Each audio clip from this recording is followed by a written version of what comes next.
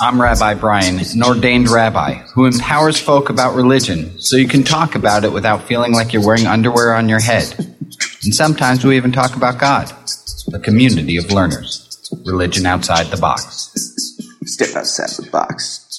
I want to talk today about a book called The Drama of the Gifted Child. It's a brilliant book, and the premise of it is that many of us grow up with parents who, for reasons of their own, were not attuned to properly as children.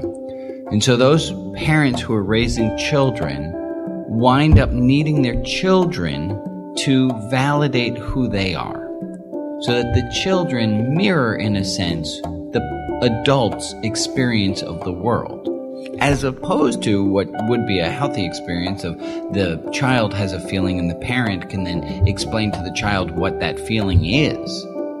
That if the parent did not grow up being reflected in this way, that the parent is going to then need the child to reflect to them what they are experiencing. And what a burden this is to children, that they would experience the world, but they can't experience their own world. They actually have to be somewhat a satellite to their parents' world, to their parents' experience. I want to kind of join this into a theory of Carl Jung's. And Jung said that maybe God doesn't have an experience of the world, but needs humanity to teach God about God's self.